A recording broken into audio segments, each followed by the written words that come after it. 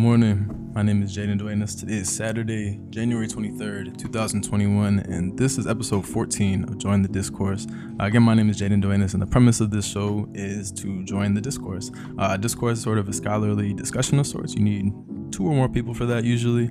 And so if you want to join the discussion with me, you can do that at jd-originals.com. You'll be able to see this stream coming straight from YouTube. You can also join my Discord server, send me a DM, an email, whatever you want to do to join this discussion, please do, and I'll be on the lookout for that. Today, I'm going to talk about something a little bit off topic from world news. There's been a lot of news lately about, Trump, Biden, the presidency, inauguration, and now today news about Russia and protests against Putin and the Russian government and for Navalny, who is a candidate who has ran against Putin and was poisoned recently. And so I want to take a break kind of from all this political noise. And this is still political noise that I'm going to be discussing, but I want to take a break from the world politics right now. And I just want to look at something that's equally as important, which is looking at slavery as capitalism. And to do that, I want to read some excerpts from my essay, Slavery as Capitalism and Socioeconomic Reform, the Reparations of the Black Community. Very long title, I know. And I want to play my 2019 short film, Royal Red Bricks, for you at the end to wrap up the slavery discussion, wrap up the reparations discussion, and all of this in light of MLK's celebration this week. So slavery is capitalism. When I say that, it may seem like that's obvious to an extent. Like, yeah, it was a capitalist business model. It's an industry. But my reason for saying that isn't just to point out something obvious, obviously. My reason for saying that is to call it like it is, to call it what it is. Okay, Nasir, hard eyes, thank you.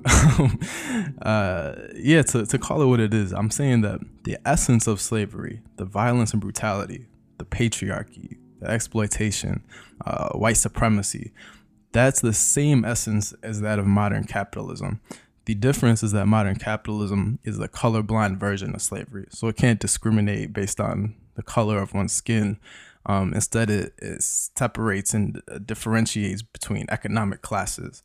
And to say as well that the exploitation of capitalism is slavery. It is slave-like conditions, and it is exploitation.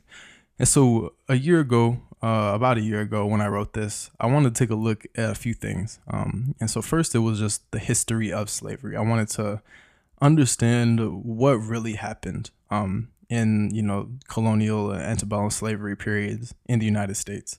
And then further, I wanted to understand the lasting legacy of that history. And I'm using that legacy as the cause for reparations. So the legacy, those social impacts, the effects today, that's the reason why reparations are needed in the first place. If everything after slavery had just gone like, okay, beautiful, everything is done, everyone's equal, there wouldn't be a need for reparations. But that isn't the case. All the impacts of slavery, they haven't been repealed, they haven't been repaired, anything like that. And the impact still exists very much. And not only does it exist, not only did the slavery have an impact that now exists, slavery itself as an institution evolved. So the actual institution of slavery exists still in a different form. And it exists, the impact and itself exists in institutions like our criminal justice system, our voting systems, and our use of the death penalty, and, just in our labor system, as I'm talking about just modern capitalism and labor right now. But what exactly was that history, and what exactly are the lasting effects of slavery and white supremacy? And so that's what I write about in my essay. You can read that at jd-originals.com/essays. It'll be all right there for you.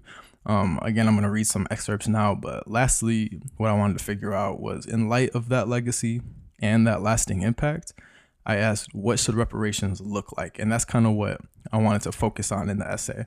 And so I argue that reparations shouldn't be any type of cash amount from the government. At this point in the reparations discussion, that's not even not that it's not a thought, but it's not an argument that's still used.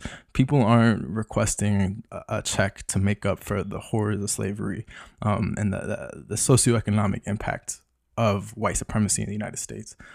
Rather, what I'm proposing is a series of economic reforms, socioeconomic reforms, to address the social ills of slavery and capitalism. Things like a universal basic income, things like universal healthcare, tax reforms, more funding for public education, canceling student debt, raising the minimum wage, diverting funds from the police into community programs for like children and adults in impoverished communities. I don't have a specific set of policies by any means, but these are just generally progressive policies that various activists and other organizations have proposed as reparations for slavery. Organizations like the NAACP has something up on their website right now about reparations. Another organization is, and I forget what the actual acronym is, like what it stands for, but the organization is NCOBRA, and it's an African-American organization in the United States that focuses on reparations for slavery. And so these are policies from them, and I write about that all in the essay. So again, you can read all about that. Ultimately, my conclusion was that anti-capitalist socioeconomic reform could be ample reparations to not just the Black community, but also all working class and poor people who've been disadvantaged by this capitalist system. Again, jd-originals.com. If you want to go straight to it, you can go /essays, jd-originals.com/essays. But right now I want to just read some of this essay and provide some commentary. I just have 2 excerpts that I want to discuss. And so let's get started. I'm going to change my screen over here. And boom. So yeah, this is my website here, just so you can kind of see what I'm working with. We got my essays page here. This is an essay I did in spring 2020. This is the one I'm going to be reading right here. And this essay was actually inspired by the short film that I'm going to be reading. Short film is right here, but it's not loading right now. And so yes, this is the essay. So first I wanted to talk about, where'd it go? Here we go. So I want to just read this excerpt right here. So I'm talking about the injuries in the capitalist legacy of slavery here. So it says, at the same time, we must remember that the injuries of the capitalist legacy of slavery, although they ultimately affected wealth, are a series of social injuries. Capitalism caused an incredibly inequitable distribution of wealth through social engineering and partitioning that has resulted in lasting effects such as redlining, and therefore cash payments such as those paid as reparations to Japanese internment survivors may not be an appropriate remedy for Black Americans. Rather, these social injuries against Black people and the working class as a whole are in need of social reparations and socioeconomic reform. Charles Ogletree Jr., a Harvard Law School professor, argues for job training and public works as a form of reparations, with the goal of racial justice in mind, but including all members of the working class. Most reparation proposals to date have focused on restorative programs of socioeconomic reform, despite opponents of reparations who argue against cash payments to the Black community as a way to, I guess I should have said, detract from the importance of this dialogue. And so that tells us a few things. I'll try to comment on what I'm saying here. I kind of have this note here. If you're, I'll move it so you can see it with my my camera if you're watching on YouTube. Yeah, so I have this note here as a little guide if you're interested. But essentially what I'm saying is that capitalism and slavery have caused social injury, not just economic injury or economic harm. It didn't just take money out of people's pockets or advantage them by X amount of dollars. It created a system of social interaction, a system of relationships, and a way that we interact in society, in our interpersonal relationships. And it injured that. It injured our society in a very real way. And so therefore, simple economic payments like a check for $100,000 to every single African-American family, if we finally got down to figuring out, ancestry and descendants from slavery and everything, if we went and just found specifically every single descendant of slavery, of African slaves in the United States, and we gave every single one of them $800,000, and that made up for their the 40 acres and a mule, that would not be enough, because there's so much more impact that slavery and capitalism has had in this country. And so therefore a payment like that just isn't enough at this point. And so what could be enough without doing that plus something else, because that would immediately raise all kinds of arguments and debate, and people would never agree to checks plus something else. In light of the checks argument not being feasible, I guess, in terms of just being able to pass it in this country, no matter how much it might be necessary, I guess, these cash payments aren't going to do anything really. Ultimately, in the long run, they're not going to change much about the world we live in. And so I'm arguing that socioeconomic reform could do that. It could change the world that we live in.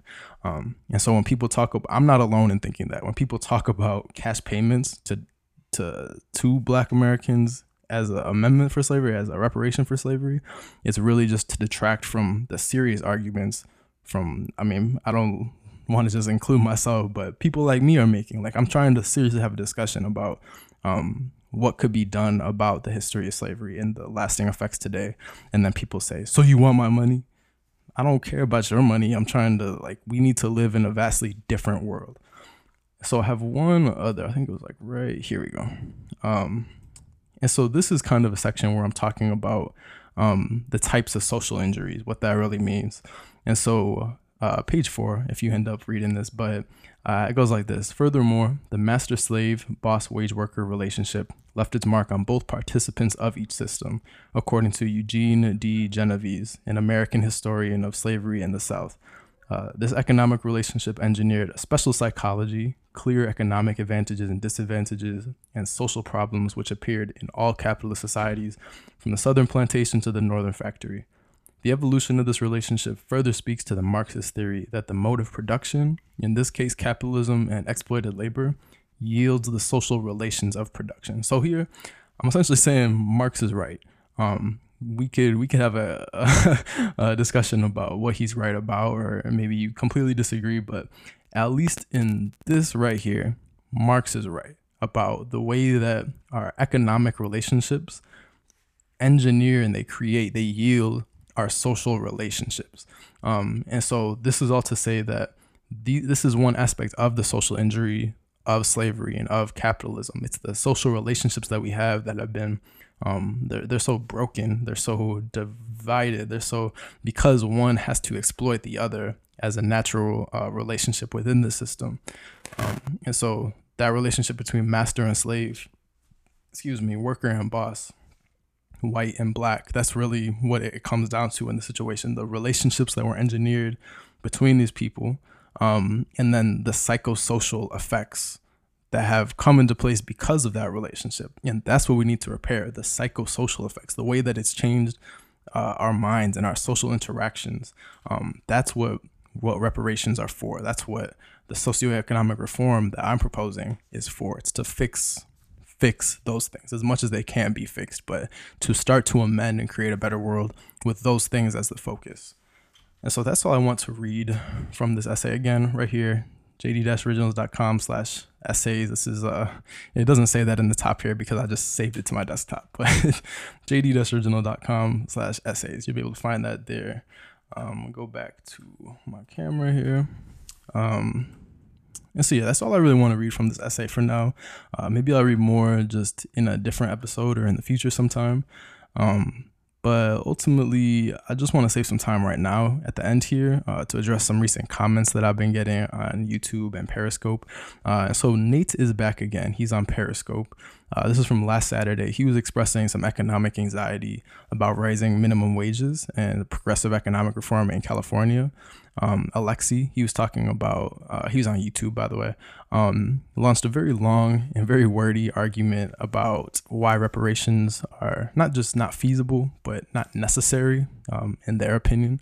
I'll leave him to his opinion, I guess. That's a interesting opinion to say that reparations aren't even needed, but he's not alone in thinking that.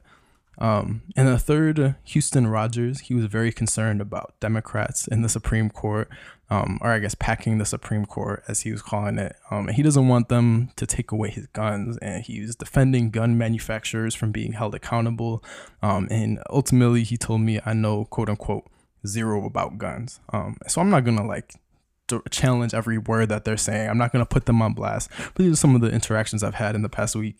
And so I just want to point out two common threads. Again, I'm not going to respond directly to any of these really, but I want to point out two common threads in these comments, in these lines of argument. One is that they're not fighting for themselves. They argue in terms that sound like it's for the self. They argue that they don't want to give their money. They don't want to give up their guns. In reality, their arguments are informed by and defending other people, other corporations, other organizations. And so, for example, being against gun control because they'll take your guns is one thing. That's an anxiety about like how you might be impacted. But when your argument extends to defend gun manufacturers and the NRA, when you claim that you intentionally don't want them to be held accountable for their misconduct, it's almost as if they were convinced to argue that way by the NRA or by pro-gun, pro-capitalist politicians who are making money off of the NRA, being paid by the NRA. And I say it's almost like, because that is what happened. Like that's through propaganda and legislation and political ad campaigns and all types of stuff. These people are convinced to argue for these corporations, and their argument is disguised as concern for themselves, but it really isn't. All right. And then the second thing that I want to point out is that the argument they do have, which defends these corporations and kind of seems concerned for themselves, the argument that they do have is totally illogical. They use false equivalencies or outright lies to corrupt the discussion as gaslighting. Houston Rogers, he tried to tell me that I should take a look at Biden's gun reform plan to see how Houston Rogers was so right that Biden planned to forcibly take away his weapons. I've read the plan. Needless to say, Biden's plan does not include any strategy to forcibly take away weapons. And that's an example of the inverted epistemology of white supremacy, the self-deception. That's an easier way to understand that, I think. The self-deception necessary to sustain white supremacy. And these people, they engage in that self-deception and therefore play a complicit or even an explicit role in supporting white supremacy, even if they don't intend to. Speaking to the complicit side, if you're explicitly supporting white supremacy, we know who those people are for the most part. But if you're complicit and maybe you don't intend to, but the action itself, the action of defending these corporations, the action of, fighting against reparations for slavery, the action itself supports white supremacy, not necessarily your beliefs about that action. And so to wrap things up this week, I want to play my short film, Royal Red Bricks. It has a lot to do with the legacy of slavery, specifically focuses on our education system, and not just our education system, but I guess the creation of our Ivy League institutions in this country. So it dropped in 2019. It was a school project at first, and then I entered it into a short film, and it was pretty successful. It got third place audience choice, which was really cool. I got to see my own work on a big screen for the first time, which was incredible. But right now it's up on YouTube and at jd-originals.com and on the essays page. It's considered a video essay in my opinion. And so, yeah, go check it out for more if you like, but you can watch it right here, right now, as I'm about to play it.